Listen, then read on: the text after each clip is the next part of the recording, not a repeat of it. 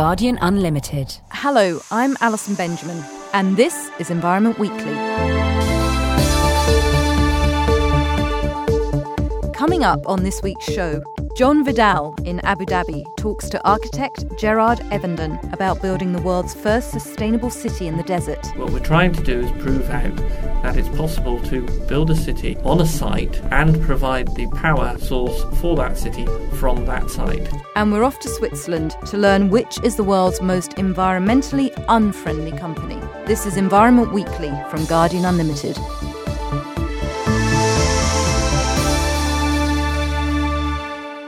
Before I introduce you to my guests in the studio, here are some of this week's environment headlines.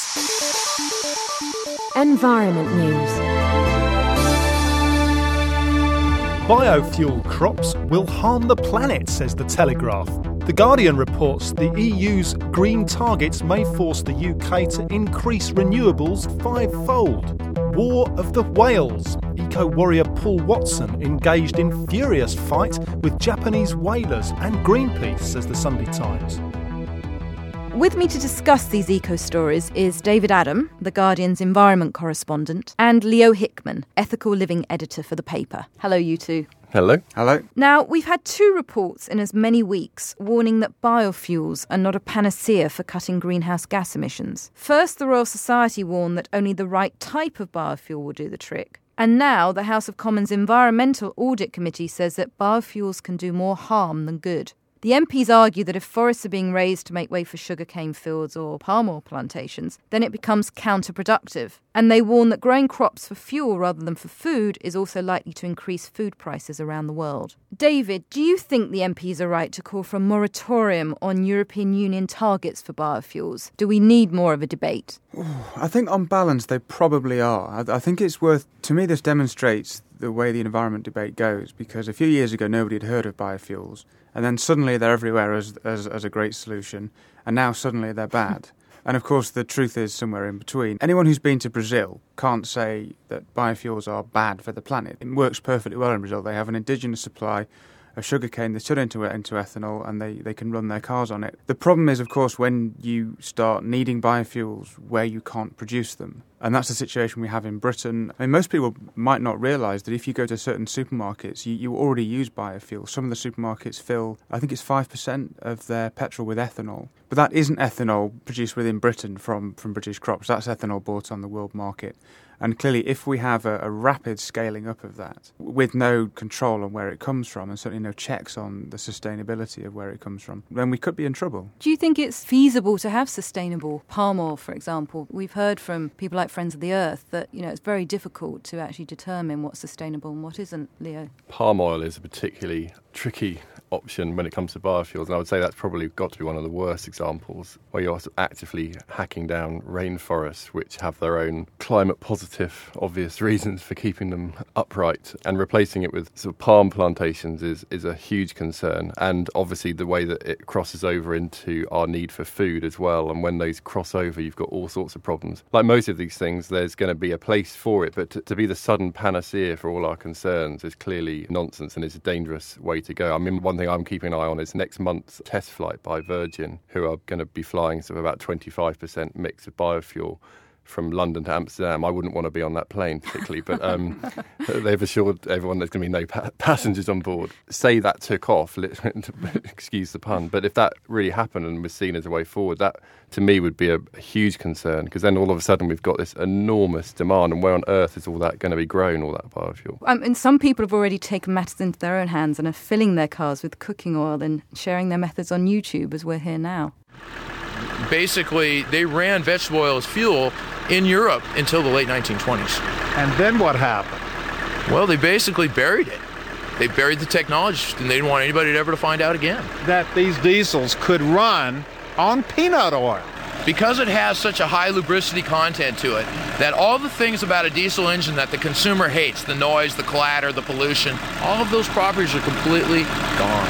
And I figured, well, I got to rebuild the fuel system anyways. What the heck, So I fired it up, and I dribbled the oil into the engine, and it didn't just run, it ran great. And what kind of oil was this? It was Mazola from the kitchen. Just out of the bottle in your kitchen. The problem with that is it ends up smelling of chips. What do you think, Leo? That sounds quite nice to me. I'm quite hungry now. I think that's a very minor distraction. If that, to me, it's a great use of a waste product. But the problem, obviously, is if you scale this up to be all cars on the planet, then we clearly wouldn't have enough vegetable oil. So at this level, it's a great use of what is currently a waste product, and that we should always be seeking uses for waste. But I think for all of us to suddenly be running our cars on vegetable oil, we go back to the original biofuels problem of where on earth do we grow all this, and what implications does that have for the food production, for example, around the planet? What do you think the solution is, David? I think, again, I come back to what I said before, that biofuels have a place. And it's important to be precise about what kind of biofuel you're talking about in what application. The solution would be a second-generation biofuel that doesn't require a specific crop to be grown. Or you can just take waste vegetable matter. They're already talking about this, aren't they? Well, they're doing more than talking about it. They are working on it. I've written about a company in Canada that takes waste coffee shells and turns those into a fuel. The problem is that the capital investment to build the kind of refinery, effectively, that you need is just very, very big. And at the moment, it can't compete with petrochemicals. But if you want a solution, that's it. We invest in biofuels that you do not need a specific crop to be grown. You can just use waste vegetable matter. And you say that at the moment, maybe the incentive isn't there to invest, but things like, for example, the EU coming up with targets for renewable energy this week. I mean, we've now got a target for Britain that they have to get 15%. By 2020, 15% of our energy will have to come from renewables. At the moment, it's only about less than 3%. So do you think it's going to be feasible with these kind of methods? It's a very complicated situation because for it to change the economics, the government would have to change the tax regime on fuel for cars. And at the moment, it would be the same companies that would build these biorefineries. And so there's no incentive for them to do that. If we don't meet our target by 2020, that's not the company's problem, it's the government's problem, and ultimately ours as a taxpayer. There would have to be a whole sequence of financial shifts involved to drive that forwards, and I can't see the government doing it. When it comes to transport, they see existing biofuels as one of the solutions. And when it comes to this EU target, because that covers transport, heat and electricity, it's all forms of energy. I was at a briefing yesterday. They say there's very little they can do on heat because we're also well hooked up to the gas mains. It's a legacy of having cheap North Sea gas. And so they're putting all of their eggs in the electricity basket. EU target means we have to generate 40% of our electricity from renewable sources by 2020 to get an average of 15% of our energy. I think it's good to set targets. I mean, you've got to have goals to aim at. If you fall short of it, which hopefully they won't, then at least you've heading in the right direction. But it is clearly going to be a tough ask for all the reasons that David's mentioned. I would always throw kind of rising oil prices into the mix as being an incentive that would hopefully drive further investment into this and mean that there's a sort of a market reason or reality for why this would be picked up and not just hopefully rely on a big old hefty shove from government. The smart money in the US is on solar power. Solar power is a different application. You're not going to get many cars running on solar power, and certainly not in Britain anytime soon. The thing about solar power is that it's very ideally suited to sort of niche applications at the moment, the space station being the most obvious one. But if we also have like electric cars come more onto the market, then you could hopefully get a bit of that solar power coming through the grid and being fed into charging up cars. I mean, there's hope that it could all be integrated a lot more than it might be at the moment. But I agree, we're kind of slightly way off that at the moment.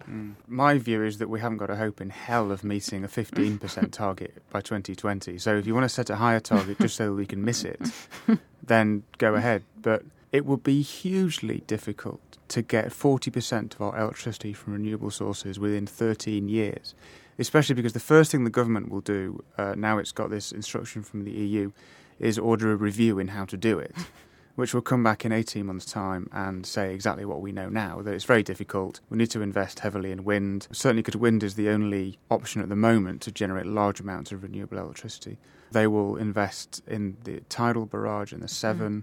They will talk about tidal and solar, but that won't really come on stream in the next decade as they need it to. Or they'll sort of fiddle the numbers some clever way and they'll be able to sort of tot up their renewable count by the fact that their importing goods made with renewable energy on the other side of the planet, or they'll probably... I think they call it statistical reinterpretation. I mean, does it matter to the planet where it's coming from? I think it matters from a point of principle. If we, as a very developed country, should sort of make the leap first, in a way, as we have the emissions legacy on our watch, really, it shouldn't be seen that we've dodged and ducked these issues just so we can get under the wire on a certain target. We have to clearly show leadership on it. And it matters an awful lot if you care about energy security. We have to be generating our own electricity. We can't be dependent on high voltage cable from North Africa with solar panels or whatever it might be. Energy security is as important as climate change to the government, and they will want Britain to be producing its own energy, its own clean energy.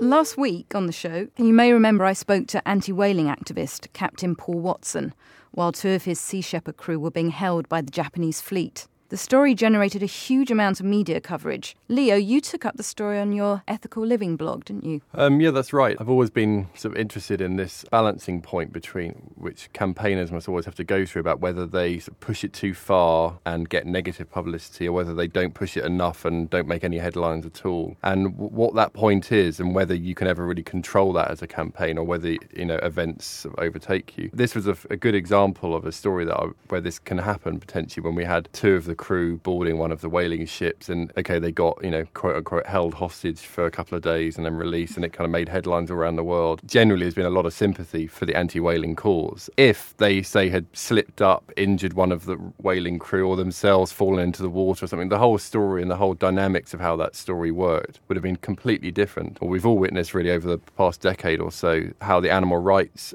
protesters have kind of lost the momentum of public sympathy because a few of them have majorly overstepped the mark, some would say. Every time a campaign happens, I'm always kind of interested in how it pans out. Yeah. Well, you actually asked people what they thought were examples of successful green protests. Here are what some of you had to say. In Australia, saving the Franklin River in Tasmania was the first example of large-scale direct action, and also arguably the most successful. It has never been dammed and remains one of the most beautiful places in our country. Possibly it was so successful because it had never been done quite like that before, and people weren't quite so jaded or weary. In New Zealand, the most prominent protest would have to be the Labour government protest led by Norman Kirk against atmospheric nuclear testing by the French at Mururoa in 1973. Two Navy frigates, HMNZS Canterbury and HMNZS Otago, were sent into the testing zone. However, it didn't stop the testing. When the Rainbow Warrior was bombed by the French in Auckland Harbour in 1985, the whole issue of nuclear testing in the Pacific went global. It was only the Comprehensive Test Ban Treaty in 1996 that stopped the testing. So did the protest do any good? Did it affect French policy? Well, you can tell us which eco-protests you think worked and which didn't at blogs.guardian.co.uk/ethicalliving.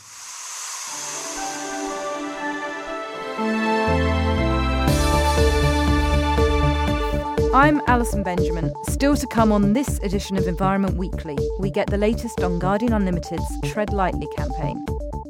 World leaders and global corporations are gathering for the annual World Economic Forum in Davos in Switzerland.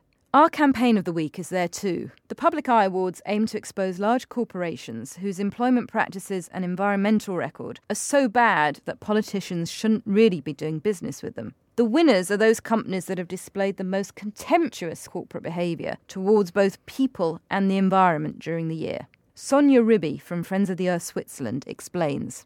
Hello, my name is Sonia Ribby, International Coordinator with Pro Natura, Friends of the Earth Switzerland. The Public Eye has served already as an alternative public platform to the World Economic Forum for the past 9 years. The purpose is to highlight the darker sides of globalization. We are convinced that only an informed public can set up the necessary pressure for change. The Public Eye Awards stand for irresponsible corporate behavior towards people and the environment.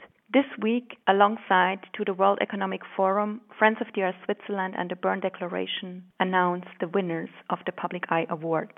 The Public Eye Global Award goes to Areva, French nuclear technology giant. The Public Eye Swiss Award goes to Glencore, Swiss-based producer of commodities and raw materials. In Colombia, Glencore coal mines are causing massive pollution. The flow of rivers are interrupted while used in the mines to wash the coal. The unfiltered water is eventually returned to the streams. To end on a positive note, the Public Eye Positive Award in recognition of pioneering corporate initiatives goes to Hess Natur, a pioneer for natural textiles since 1976. For further information, publiceye.ch. That was Sonia Ribby in Davos, sounding very serious there. And if you know of any green campaigns anywhere in the world that you think we should feature on this podcast, tell us at blogs.guardian.co.uk ethical living.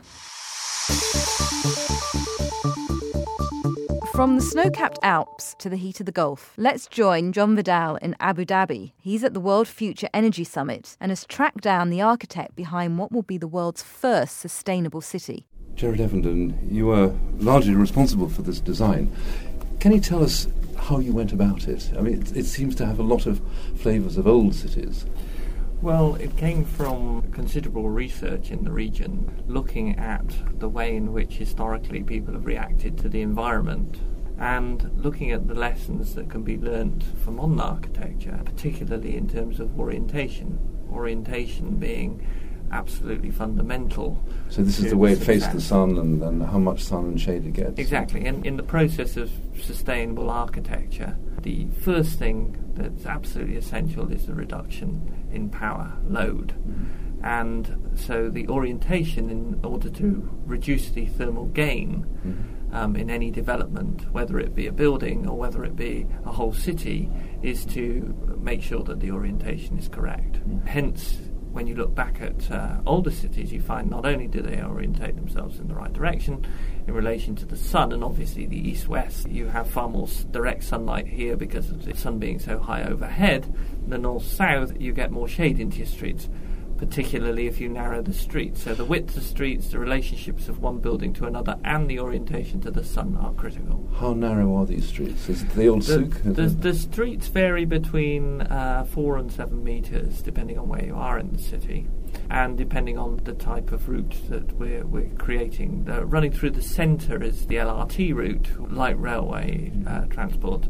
The light railway runs and forms really the spine of the development, connecting all the key landmark buildings together, forming, if you like, the high street to the city.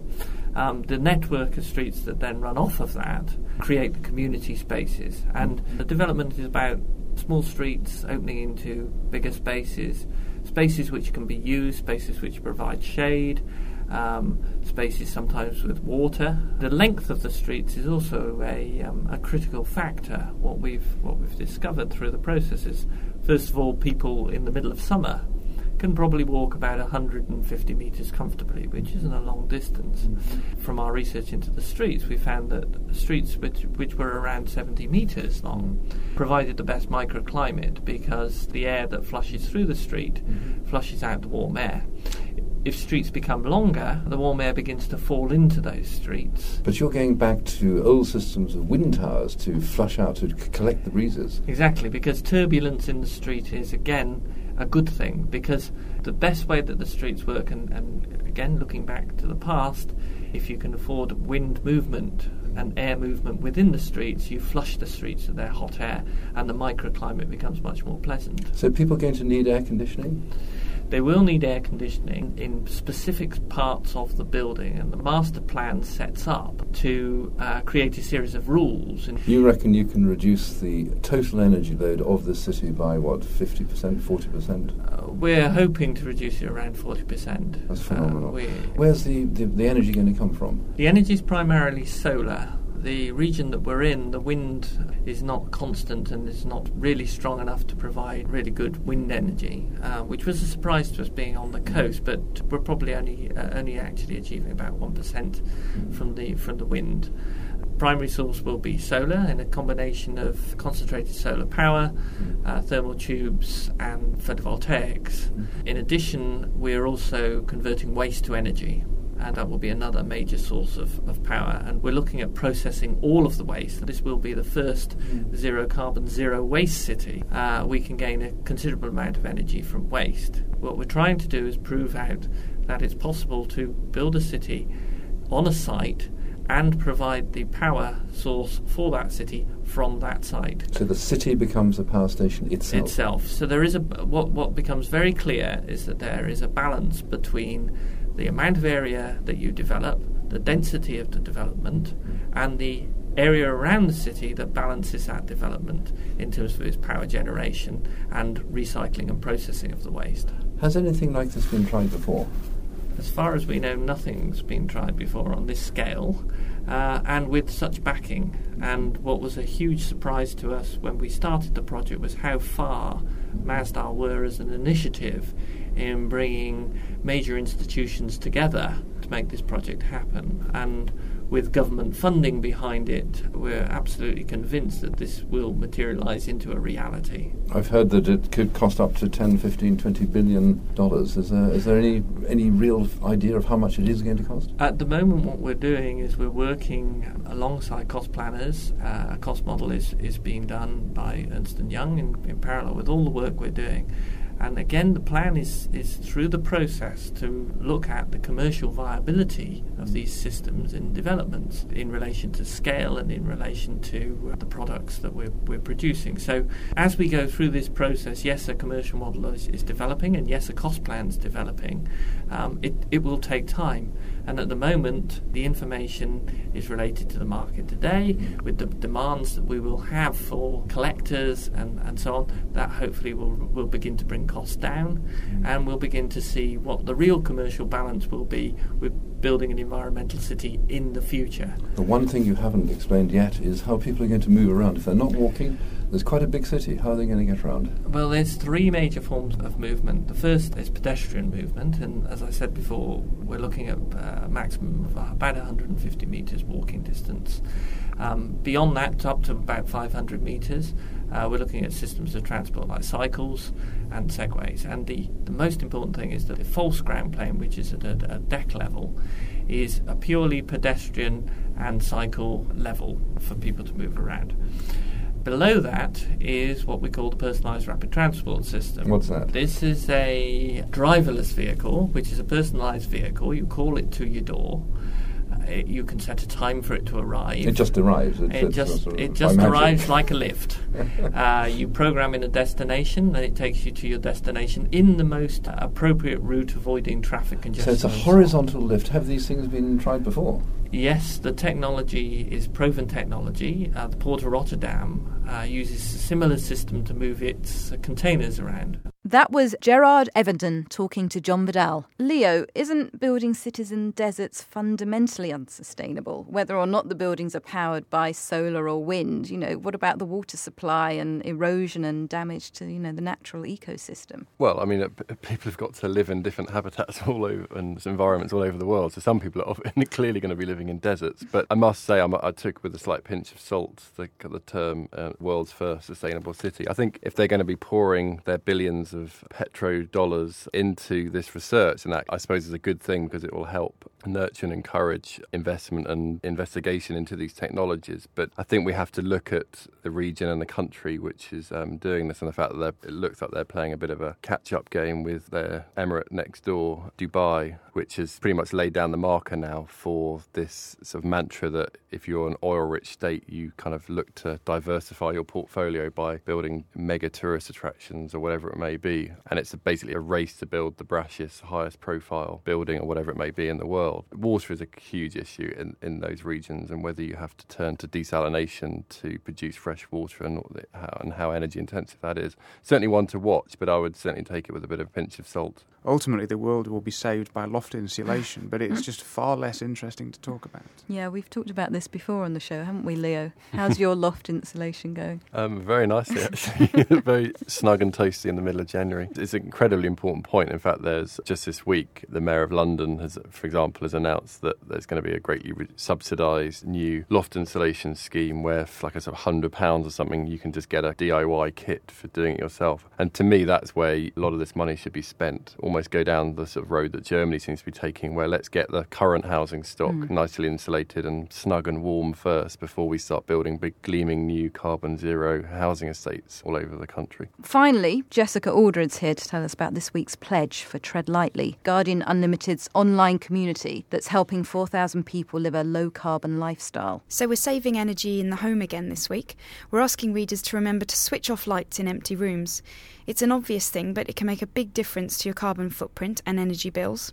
So you can make this pledge from Friday by logging on to guardian.co.uk/treadlightly. Thanks, Jessica. David, are you trying to live a greener lifestyle? Since I got the job as environment correspondent, I've lived in fear of Greenpeace sort of descending on me and auditing my lifestyle. But I don't do too badly on most of the things. I live in quite a small flat. I have a small car which I drive rarely. I cycle to work. But I've done one of these carbon footprint analyses with one of the, I think it was WWF.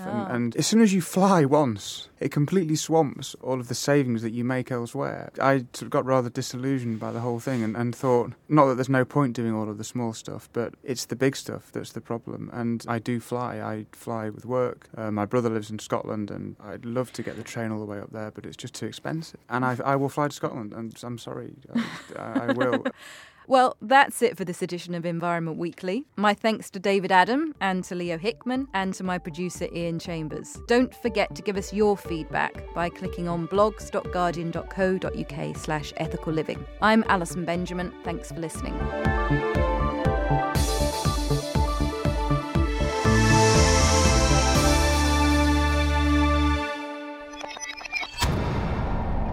Guardian Unlimited.